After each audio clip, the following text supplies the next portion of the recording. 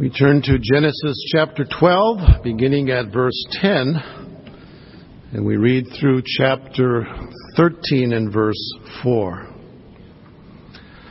Now, there was a famine in the land, so Abram went down to Egypt to sojourn there, for the famine was severe in the land. It came about when he came near to Egypt that he said to Sarai his wife, "See now, I know that you are a beautiful woman. And when the Egyptians see you, they will say, 'This is his wife,' and they will kill me, but they will let you live. Please say that you are my sister, so that it may go well with me because of you, and that I may live on account of you." It came about when Abram came into Egypt, the Egyptians saw that the woman was very beautiful. Pharaoh's officials saw her and praised her to Pharaoh, and the woman was taken into Pharaoh's house. Therefore he treated Abram well for her sake, and gave him sheep and oxen and donkeys and male and female servants and female donkeys and camels. But the Lord struck Pharaoh and his house with great plagues because of Sarai, Abram's wife. Then Pharaoh called Abram and said, "What is this you have done to me? Why did you not tell me that she was your wife? Why did you say she is my sister? So that I took her for my wife. Now then, here is your wife. Take her and go." Pharaoh commanded his men concerning him, and they escorted him away with his wife and all that belonged to him. So Abram went up from Egypt to the Negev, he and his wife and all that belonged to him, and Lot with him. Now Abram was very rich in livestock, in silver, and in gold. He went on his journeys from the Negev as far as Bethel, to the place where his tent had been at the beginning, between Bethel and Ai, to the place of the altar, which he had made there formerly. And there he called on the name of the Lord. Let's bow in prayer. Father, these are words that you have given by the inspiration of your Spirit. And we pray, Lord Jesus, that you would guide us into your truth. We believe that your word is everlasting truth.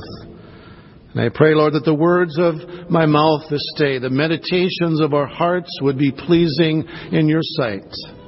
For we pray in Jesus' name. Amen. When I read about the altar in Scripture, I'm reminded of the altar in my home congregation. And it is a place where God did some significant things in my life. It was in 1973 that I was confirmed there at that altar. 1979, I was married at that altar. 1983, I was ordained into the ministry at that altar. I served communion at that altar. I prayed with people seeking Jesus at that altar. And so when I think of an altar, that altar has a very special place in my heart. And maybe you would say the same, that there's that altar maybe in your home congregation where you met Jesus.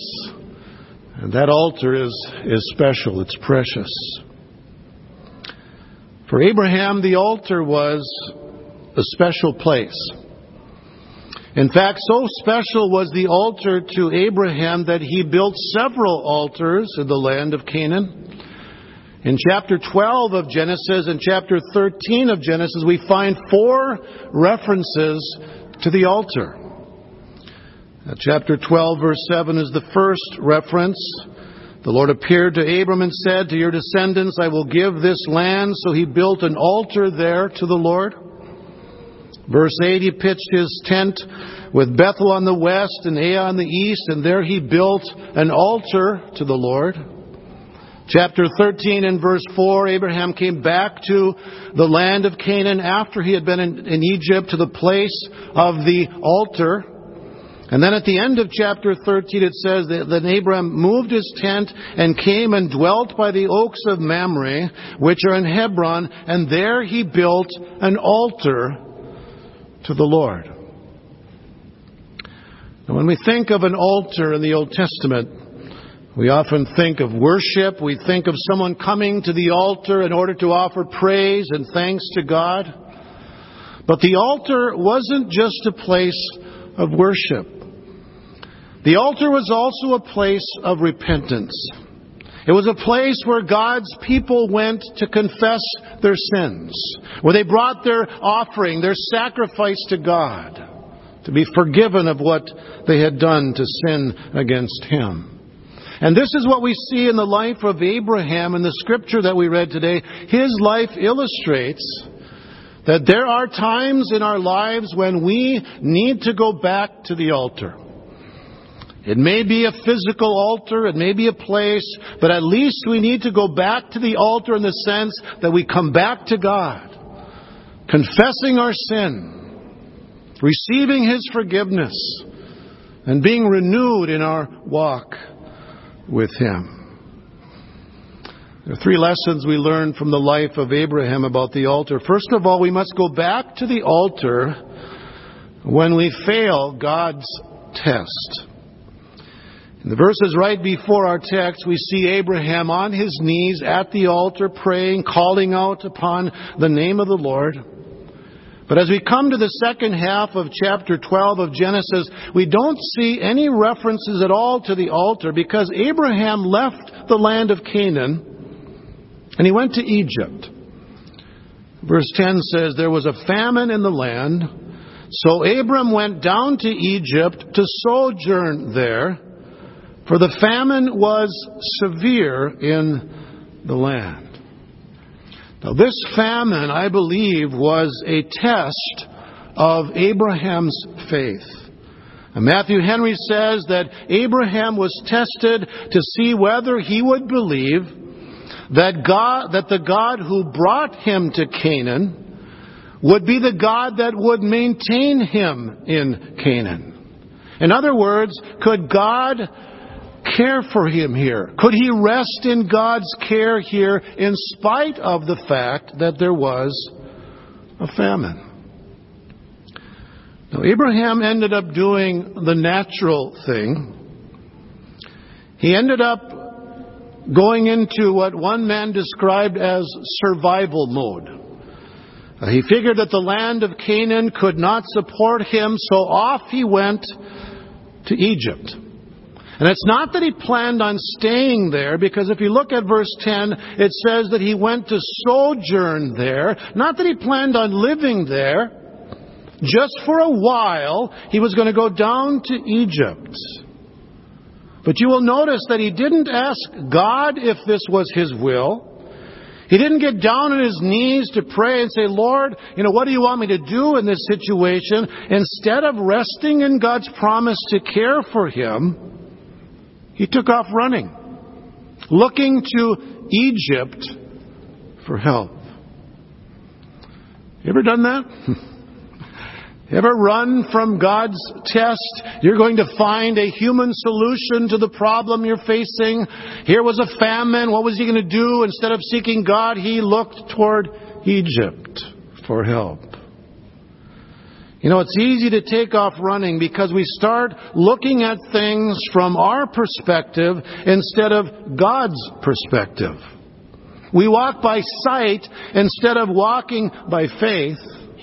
But any time we walk by sight instead of walking by faith, it is then that we run into problems. Because that's when we begin to step outside of the will of God, trying to figure out a way on our own, rather than simply resting in God's care for us and His provision for our needs. That's what Abraham did. He looked to Egypt for help, and he failed God's test. Abraham needed to go back to the altar.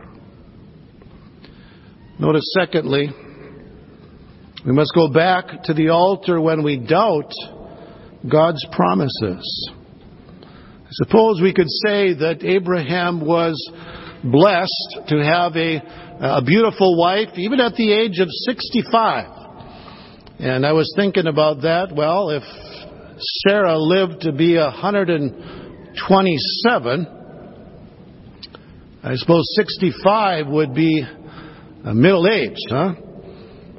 So maybe if we look at Sarah's age here, that she might be like half of our lifespan, which would be, I suppose, in her 30s. So maybe that explains some of it. However, If you go to Genesis chapter 20, and Abraham was 99 and Sarah was 89, he came up with the same plan with Abimelech, concerned that because she was a beautiful woman, he might take Sarah to be his wife, and so he lied and said that she's his sister. So whatever way you look at it, she was a pretty good-looking chick, even at 65. And he's concerned then, what's going to happen when he goes down to Egypt? He starts to get afraid, and he comes up with this plan then. Verse 11. It came about when he came near to Egypt that he said to Sarah, his wife, "See now, I know that you are a beautiful woman. And when the Egyptians see you, they will say, 'This is his wife.' And they will kill me, and they will let you live. Please say that you are my sister, so that it may go well with me because of you, and that I may live on account of you." Now, did you notice who Abraham was concerned about? He was not concerned about his wife, but rather he was concerned about himself. And because he was concerned about himself, he was willing to put Sarah in a very perilous situation. Isn't it amazing what fear can cause us to do, huh? When we're afraid, we start thinking in ways that do not please God. We start scheming in ways to protect ourselves. Fear is a very powerful emotion. And here's Abraham's plan. I know you're my wife. Let's just say you're my sister. And then I'll be safe. Everything will be fine. What a deceptive plan. Now, God had made it very clear to Abraham that he would take care of him. Early in the chapter, we find that promise very clear. God said to him in verse 2, "I will make you a great nation, and I will bless you. Your name will be great, and you will be a blessing. And I will bless those who bless you, and the one who curses you I will curse. And in you all the families of the earth will be blessed." Notice all the "I wills" of God. I will, I will, I will. That's a promise, isn't it? God said to Abraham, "This is what I will do. I will care for you." Did you notice the contrast to what Abraham was concerned about? It wasn't the "I wills" of God. It was the "they wills" of the Egyptians. Verse 12, when the Egyptians see you, they will say, "This is his wife," and they will kill me, and they will let you live. You can see where his focus had gone from the promise of God, the provision of God, the greatness of God. Now he's giving in to fear, and he's worried about the Egyptians. And so he puts Sarah in a very difficult position. And at first, it may have looked as if the plan was working. Verse 14 says, "It came about when Abram came into Egypt, the Egyptians saw that the woman was very beautiful. Pharaoh's officials saw her and praised her to Pharaoh, and the woman was taken into Pharaoh's house. And therefore," verse 16 says, "he treated Abraham well for her sake. He gave him sheep and oxen and donkeys and male and female servants and female donkeys and camels." And maybe Abraham is thinking, pretty smart guy I am. Look at this, huh? Got this plan, and God is blessing the plan. Huh? You know people that think like that, don't you? They step outside the will of God and something positive happens. He says, God must be blessing this. No, he was not. Warren Wiersbe says, a casual observer of this episode might conclude that what had happened to Abraham wasn't all bad. Pharaoh gave Abraham a lot of wealth, and Sarah was given her own maid, Hagar. God forgave Abraham his sin. He started over again, so what's the big problem? Wiersbe writes. You know what the big problem is? The big problem is that Abraham had stepped outside of the will of God. And everything that Abraham received in Egypt later caused him trouble. Think of it. Because of their wealth, Abraham and Lot had to separate, chapter 13, verses 5 and 6.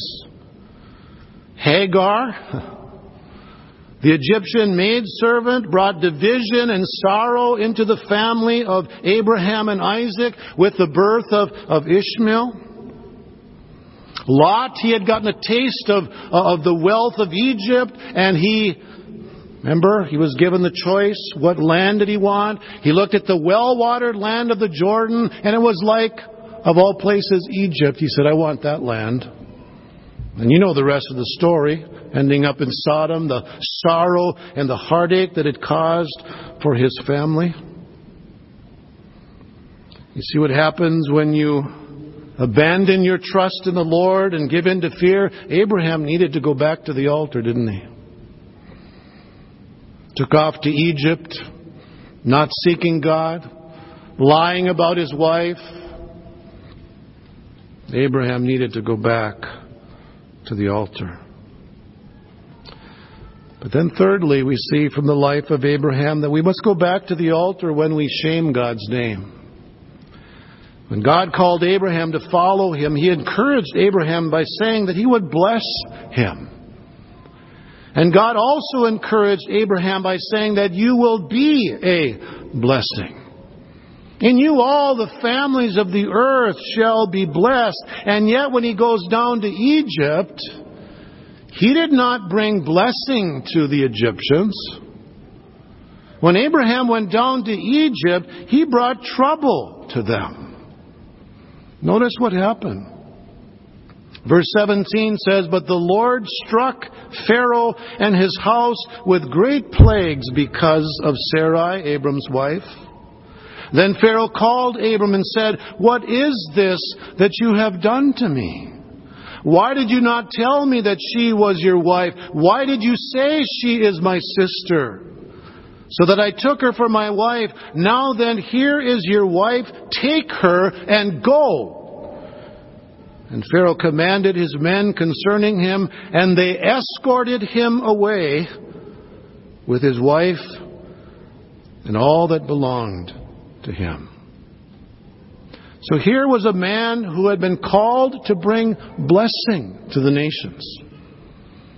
I will bless you, and you shall be a blessing. And yet he's walking back to Canaan like a puppy with its tail between its legs. Abraham had been severely rebuked by Pharaoh. See that picture? Here is the man of God, the one to whom the promise is given, and he is being rebuked by a pagan. Take your wife and get out of here.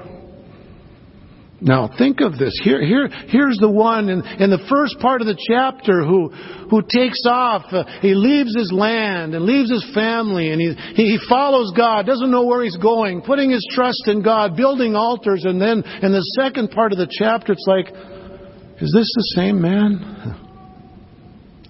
Is this the same Abraham? But you know what? It's a picture of the struggle we face in life, isn't it? There are times when our trust in the promise of God is secure and steadfast, and then we find ourselves at other times just like, what am I doing? And so here's this man journeying back to Canaan. And notice what he does. Verse 1, So Abram went up from Egypt to the land of the Negev, he and his wife and all that belonged to him, and Lot with him. Abraham was very rich in livestock and silver and gold. He went on his journeys from the Negev as far as Bethel, to the place where his tent had been at the beginning, between Bethel and Ai, to the place of the altar, which he had made there formerly. And then it says, And there Abram called on the name of the Lord. What do you think his prayer was like that day? can't help but believe it was a prayer of repentance. Lord, I've failed you. I went down to Egypt, stepped out of your will. I deceptively schemed about my wife, saying that she was my sister, putting my wife in a position like that. I was severely rebuked by a pagan man, and here I am coming back like a puppy, a whipped puppy,